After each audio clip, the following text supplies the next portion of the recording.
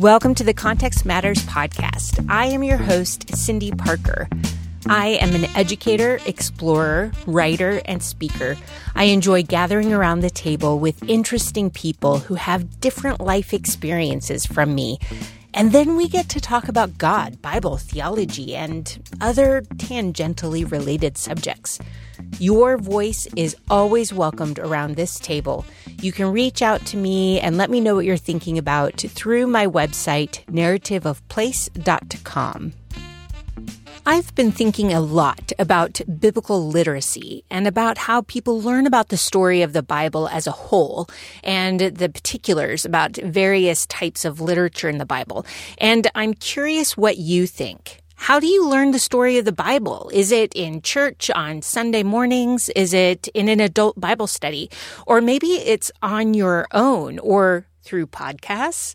How do you connect the dots between the stories or between sermon series that follow the church calendar? Some of these questions have moved me to start asking scholars why certain small, obscure, or hard-to-interpret books are relevant for the modern church today. And I am so pleased to introduce you to this week's guest. We get to sit with Reverend Dennis R. Edwards, Ph.D., who is the dean at North Park Theological Seminary in Chicago, to talk about 1st and 2nd Peter. I was curious about these books for a couple reasons. 1st Peter has an uncomfortable collection of household codes that swirl around the word submit. And 2nd Peter, well, it's just completely different. With a cursory reading, it sounds like doom and gloom for everyone. Plus, these are letters addressed to a particular community or collection of communities in a real time and place. So how do we interpret them, much less apply them to our modern church context now? Luckily, Dr. Edwards agreed to help us out. He has written commentaries on 1 Peter and is working on one for 2 Peter and Jude. I thoroughly enjoyed our conversation around these two small letters that do not get much attention. We will start first with Dr. Edwards' own context growing up and how he eventually decided to focus professionally on New Testament studies. Lean in and enjoy the conversation. My context, particularly my church and home context, very much influenced my pursuit of biblical studies. I grew up in Queens, New York, and when I was about 10 years old, my dad started taking us. There were 7 children altogether, but my 2 oldest half-brothers did not live with us most of the time, off and on. So 5 of us, 4 at the time. My youngest sister wasn't born yet, but we started going to Sunday school. And I don't know to this day why he just decided to start taking us to Sunday school. My mother did not go, but we went to the church of her childhood, the same denomination, which was a fringe denomination that would call itself holiness. A lot of denominations call themselves holiness, but we did not believe in a Trinity. We believed there was Jesus only, and you had to be baptized in the name of Jesus, not the name of the Father, Son, Holy Ghost. You also had to speak in tongues as not a second blessing like in Pentecostalism, but as the evidence that you are a Christian. So if you didn't speak in tongues, you weren't even a Christian. If you weren't baptized, you weren't a Christian. So the formula was you repent, then you get baptized, then you speak in tongues. So I went as a little kid, and so that's all I knew. I didn't know there were Christians that believed anything differently. That was the only church I knew. But I went to Sunday school. I went to church services, long services. We spent almost all day in church on Sundays, and very much just believed what I was taught. And I learned a lot of Bible verses. I could recite a lot of scripture. That was encouraged in our church, for you to just even offer a recitation of scripture as a praise during the worship services. People would just cite a verse or something. So by the time I got to college and I started meeting other Christians, my denomination did not even encourage us to go to college, thought that, higher education would take away our faith. So I started meeting other Christians. And so the very long story short is when my mom passed away during my college years, the church of my childhood didn't think that she had a genuine faith because she had not come to that church. And she, in fact, rejected that church. So I started my own inquiry as to why the church of my childhood thought it was the only right way when I was meeting all these other Christians from different denominations. And I got pretty upset with people throwing Bible verses around or attempting to explain things in the Bible without showing me how I could know those things. So they were telling me, but they weren't showing me. So I said, well, I need to learn these things for myself. So eventually I went to seminary, but even after seminary, I did well in seminary. And but a few years after seminary, I still felt like I just had this drive to learn more and to be able to handle the Bible the best I could. So that took me to do doctoral studies. So that's where I went. I wasn't even thinking I'd be a professor. It was just that I wanted the personal development. And since I went part-time, I couldn't afford to go full-time. I said, hey, this is my work. I'll go do my ministry job. I also taught school. I taught math and chemistry. I was a dad and a husband. And then I would take a class. And so that's what filled out my life for several years. Did you study science then for undergrad? When you went to undergrad, it was for chemistry or? Well, chemical engineering. So I have a degree from Cornell University in chemical engineering. But I didn't really work as an engineer out after college. I worked as an intern with Union Carbide, but I wound up becoming a math and chemistry teacher, and I liked it. I was a good teacher. Yeah. When you first started getting to know Christians who had different ideas about the Bible and Jesus, even than you did that create excitement and curiosity? Did it create almost a crisis of faith? Or what were those interactions like for you? What a wonderful question. I actually want to write a theological memoir because I think there's so much you really hit something right there when you asked about it, because many people who have asked me the question, they purely think in terms of doctrine. They would say, well, when did you start believing the right thing? And they would get all anxious. But you asked the right question, in that you asked what was going on inside of me. And I really did struggle. I was at a place where I thought God didn't love me because I wasn't speaking in tongues. And being the scientific kind of kid that I was, I wanted something very objective and very clear. And they were teaching me something that I felt was subjective, that I would say anything that popped into my head, that whatever, words that were coming out my mouth were this new language I was supposed to learn. And nothing against Pentecostalism. I don't mean to be making any sweeping statements. Just in my own experience, I thought I was going to be experiencing something very objective. They were giving me something that felt very subjective. So I thought, I'm not speaking in tongues. I'm trying to manipulate my words in a certain way. So I thought, well, God's not giving me the gift the way people keep talking about it. So why not? What's wrong with me? So when I met these other Christians, there was a little bit of a crisis. But first, it started with them. They were having Bible study, and I would be in the Bible study, and I'd be telling them things I learned from my childhood.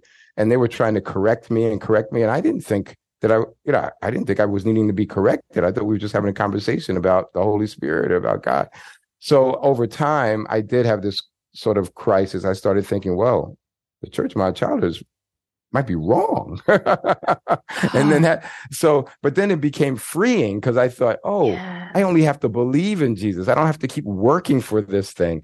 And that really took a load off of my shoulders. And I felt almost physically lighter when that realization hit me. I was a sophomore. I remember it, got too long a story, but I remember the moment even where I felt like, wait a second, if I believe in this Jesus, then I don't have to work for God's approval in any kind of, with some kind of miraculous sign. So I got to that. That took a while, though. It took a couple of years. Yeah. There's something about the church of your childhood, you're right. When something shakes that pillar, it's such a formative pillar, it shakes pretty deep into us. Yeah. Well, the funny thing is I'm watching, and maybe it's mostly young white Christians, but I'm watching all this stuff, and I'm on Twitter a bit, and everyone's talking this deconstruction, and it causes this anxiety and such. I mean, we're always deconstructing. We're always trying to figure out, but but you just hit it. It's the church of our childhood formed us in a certain way. And then as we mature, there's some things we grab hold of, some things we leave behind. And sometimes we leave the whole thing behind and move on to something else. Right. To me, that's healthy. Yeah. This exact conversation has been coming up recently with several of my colleagues. And I have several jobs, so my colleagues are spread around the globe. Some are ministers, some are professors, some are artists, some work with 16 to 23-year-olds, and some work with the 30 and older crowd. Some are parents with kids who are themselves re-examining their faith. And like Dr. Edwards, I cannot help but think the process is healthy, especially when it comes with a closer examination of Scripture and not just an offhanded throw it all away. And I will say, I've said this for years now. For me, going to the land of the Bible and starting to attach reality to the words of Scripture was the best and most helpful way to figure out what to reject from traditions of Western Christianity and what to have more faith in. As I talk with Dr. Edwards, I cannot help but think of other guests on this podcast who went through a similar time of questioning, and instead of walking away completely, they dove deeper into the text. We as a church need to figure out how to help people do that well, right? Speaking of Dr. Edwards, he said he went to seminary and then on to do PhD work, but that it was mostly for his own personal development. He ended up focusing on Greek and New Testament. So how did that happen? Well, interesting. I was a good Greek student during my seminary years. This would be the late 80s. I'm kind of old. And I did really well in Greek, but I never thought I could do a PhD. I mean, that seems so elusive to me. And, but a few years after, it's probably about 4 years. 4 years after I graduated, I got into a program in New York City where I could go part-time. And I really thought I might study Old Testament. That was really what my passions were. But I still had to take more classes in Greek and Hebrew. But then life circumstances, we moved to Washington, D.C., and I started in a church ministry down there. And I wound up having to restart my program at the Catholic University of America. And they required so much more for an Old Testament degree. You had to take several Semitic languages that I said, well, for time's sake, I'm going to focus on New Testament. So it really was a pragmatic decision because I was doing well in Hebrew. I was doing well in Greek. And my interests and passions were in the Old Testament. But I wound up, because you have to, you focus. Although my Old Testament professors would always say, look, your degree is in biblical studies. He said, and one of them would say, you need to be able to teach from both testaments, which I have done in my lifetime. I love that. I often want to tell my New Testament friends, because I am an Old Testament scholar, but I'm like, lucky for you, the people you love and the writings you love to study all come back to my testament. So amen. So you're never actually all that far away from the Old Testament. and we should not be. Yeah. Thank you. So we are going to talk about 1st and 2nd Peter, of which you've written about and published on both of these. Yes. And before we get into the details in these two small little books, I'd love for you to talk about what genre of literature this is. And maybe we can even say is epistle something different than letter? And how do we understand letter? Right. Well, it was probably more than a century ago. The scholar Adolf Deisman, he made a distinction between epistle and letter. That's happening less now in scholarly circles. However, we will distinguish types of letters. Something's a personal letter or thank you letter. There are subgenres, you might say, of what a letter entails. Our New Testament letters follow the same format of a Greco-Roman communication, stylistically. So in a sense, what we have might be at times longer than a typical Greco-Roman letter, but they follow the same format. So I tend, when I'm teaching classes, I'll say letter and mention briefly the distinction that used to be between a letter and epistle. So there's a formula kind of built in to the type of literature that it is. It is. And I like that you said formula. You're the Old Testament person, so form criticism comes from the Old Testament studies, and that if there's an oral tradition, lurking behind these written words, you can pick it up in the style of how things go. That's true in narratives, right? I mean, but in letters, it's the written form that betrays what it is. You've got the name of the person writing or the persons writing. You got the name of the people who are going to get the letter mentioned right at the top, and then you've got greetings at the end. But even right at the top, there'll be that A to B, Dennis to Cindy, and there'll be a thank you. There'll be some recognition of God or the gods if it was a pagan letter, right? And then launch into the thing I really want to talk to you about. So there is that kind of movement that you can discern in pretty much every letter.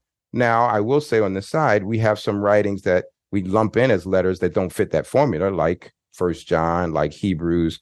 They just jump right in, and we don't see who's writing or to whom they're writing. And even 1 John, I should say James, starts out with a very letter form, James to these 12 tribes of the diaspora. But then you have no ending, no formal ending. It's like a mic drop. He says, little children. He said, that's John says, little children, keep yourselves from idols. James says, you restored the wanderer and saved their soul from death. Boom. And he's out. And you think, wow, wait, that's not the way we would normally wrap up a letter. Right. So we have some variations on the theme, right? But you do have a basic theme. I don't exactly know which order to ask these next two questions. So maybe I'll pose both questions and you tell me which one makes the better sense. Okay. In which order to do it. I wanted to talk about authorship of 1st and 2nd Peter. Like, do we know it's the same author? They have very different styles and very different content. So there's that element. But I also want to talk a little bit about what do we actually know about Peter's life after the Jerusalem Council? Because when we read Acts and the Gospels, Peter is all over the place. We are in love with Peter and his stubbornness and bullheadedness. And then after the Jerusalem Council, we get a whole bunch of Paul and a lot less of Peter. So what do we know about what happens to Peter? Yeah, we keep robbing Peter to pay Paul. I've noticed that. I think, both questions fit well. I'm not sure which one takes precedence, but the life of Peter is more in story and legend than it is in the canon. We don't even know how he's connected to the people who received those letters, 1 and 2 Peter. And you're right, Paul overshadows. We see Peter a little bit outside in Galatians, which some scholars think is Paul's first letter, or at least early on. And in that letter, he's fussing at Peter, right? He has this altercation with Peter. Right. So we don't really see him very much. And I think that's why there's one reason, not the only reason, but one reason why there's some mystery surrounding the authorship, which is, kind of your other question. So we don't know. We don't know what happens to Peter, and we can only speculate. And we have church tradition, of course, that takes him to Rome. And that's where we tend to heavily rely upon that tradition that Peter ministers out of Rome and is martyred there in Rome under Nero. As a quick aside, when I teach the geography of Acts and we trace the movements of Paul, we see he has a well-worn path through the southern part of the Roman province of Asia, or Asia Minor, or modern-day Turkey. Geographically in Acts, there is a large portion of land in the northern part of Asia Minor, and as a tradition, it has been said that Peter went there, complementing some of the work that Paul was doing. They are contemporaries, after all, but we don't know for sure. So this leaves us to make educated guesses based on extra-biblical writings and church traditions. Peter and Paul do end up in Rome at about the same time and are both martyred during Nero's reign. What else about Peter and his writings do we know? We don't know much about his ministry, like why these folks? Why those folks up in Asia Minor and in Turkey? Why is he writing to them? Did he have a role in their evangelism? We just don't know the answer to that. So it does raise the questions of authorship. Dealing with 1 Peter, there's a divide. It's hard to say. I've seen scholars who thought Peter didn't write it, who are willing to say he did, and then some who thought he did and now think he didn't. And part of it is because the style of writing is pretty good Greek and heavily reliant on the Septuagint, the Greek Old Testament.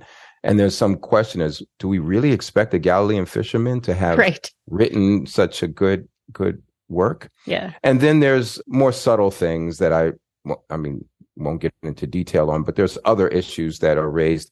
Yet there's this resonance with what we know of the canonical gospel picture of Peter that seems to be present in the letter, in some places very obviously, in other places more subtly. So there's been no real good reason not to say he's the author, but it's a fair question to ask. Yeah. Partly because in context, we know that the Christians up there in Asia Minor started to face, I would say, more than harassment, straight out persecution by the 2nd century. So some scholars think that's the context where we have straight out persecution, 2nd century, which means then it's not Peter writing that. But some of the scholars who've been doing bigger commentaries, like my friend Craig Keener, he did a big one with Baker on 1 Peter, and he makes a strong case for why Peter is the author. So you'll see these things debated. 2 Peter, to be honest with you, there's fewer people willing to debate that Peter wrote 2 Peter. I mean, honestly, it is so different, as you said. Stylistically, it's close to Jude in terms of style. It has an apocalyptic feel to it. There is a recollection of the transfiguration, but it doesn't have to be Peter's own words. One of the ways that one scholar, I'm thinking of particular, Gene Green, has a big book called Vox Petri, The Voice of Peter. He thinks, like the way some scholars think about John's writings as a Johannine circle, he says maybe there's a Petrine circle where you have a Peter influence for sure, and then in that community, some are expressing his theology, and maybe that's what's happening in 2 Peter. It's an outgrowth of his ministry in a way. That's hard for some evangelical Christians because since his name is on there, they would want it to be by Peter. But it is a hard one to reconcile with a bunch of other things going on. Something we actually didn't get into here is issue of scribes. We know there are authors, say Peter, and scribes who wrote down the author's words. For example, 1 Peter 5:12 says, "Through Sila, whom I regard as a faithful brother, I have written you briefly." So a question that lingers in scholarship is how much freedom the scribes have to elevate the language of the author. Did they write word for word, or did they have the freedom to stylize the letter a bit? And when it comes to the elevated Greek of 1 Peter, we see blatantly different styles of writing in 2 Peter. A colleague of mine says it's bad Greek, just flat out wrong. So the ideas of there being a group of disciples of Peter who followed him and learned from him and wrote in his name is actually not a challenging thing to believe. After all, we know people did that with Paul and with John as well. If we continue examining the context of these two letters, we should get to the Roman context. Dr. Edwards already mentioned the persecution facing Christians in the Roman province of Asia. So I asked him to assume it's the Apostle Peter writing 1 Peter, a letter provoked by something. So what events or context necessitates a response to these Christians in this particular location? First, let me just say how awesome it is that you recognize that letters are contextual and that they're written for a reason. Although some Bible readers think the podcast is Context Matters. Hey, exactly. I mean, some people think these letters just popped out of nowhere. So, but it does seem clear that there's, and I used the word earlier, harassment. There's something happening with these Christians that they are under threat. So, and the question is it formalized threat, which might push it to a 2nd century context, or is it a more random collection of harassment and threatening behaviors that are coming from their neighbors, which then it doesn't have to be any particular time period. That could be happening, let's see, at least within the first 3 centuries of the church, right, before Constantine. Right. So you have very likely, I would say, this 1st century or even mid, right, 1st century context, if Peter's the one writing it, where I would argue that there are Gentiles who have become Christians. And that has now created a wedge with their neighbors who have seen them change. Peter says at one point, they don't understand that you no longer, he uses this phrase that you don't run with them, which is actually the way when I grew up, we used to say that same kind of phrase. You're going to go run with your friends. And so he literally says to run with that. You don't run with them anymore. And so there's a sense of there's a wedge because of their faith that's created. That wedge might even be behind why Peter refers to them with this diaspora language, that they are people who have been pushed to the margins because their faith has created this wedge with their neighbors. So their neighbors harassed them. He uses words like slander. So there's a sense that they're feeling this tension of being harassed by neighbors. And Peter writes to encourage them fundamentally. I would say the letter is generally one of encouragement. It's how to hang in there. In fact, hang in there might be too loose a euphemism. It might be how to survive when your neighbors either don't understand at best or against you at worst. So it's a letter about survival. It is in this context of tension and harassment that we see a community that has noticed that the Christians are acting differently and not participating in civic celebrations that start with bowing down to idols or worshiping Caesar, or a group of people gathering together in people's homes and therefore not making a public display of their worship. To this Christian community, Peter gives some amazing advice. Live in a way that does not create problems with your neighbors. This just happens to come out in a super cringeworthy language of submit. Submit to authority, submit to your master, submit to your husband. Next week, I'm going to ask Dr. Edwards to untangle some of that submit language for us, and then we will have to get to that strange little apocalyptic book of 2 Peter. This week, I am pleased to thank Tammy O'Banion, Linda Overall, and Carol Lloyd for making this conversation about Peter's epistles possible. They are part of the Patreon team who has stepped up and contributed to sustain this project. I cannot do it without them, so thank you all. I produced this episode. Luke Bronner of Milieu Media Group did the edits and the final mix, and Peter Lordson of Sycamore Sound created the music. It is so good to be with you, and I look forward to our conversation next week. Until then, be safe, take care of each other, and stay curious about the world around you.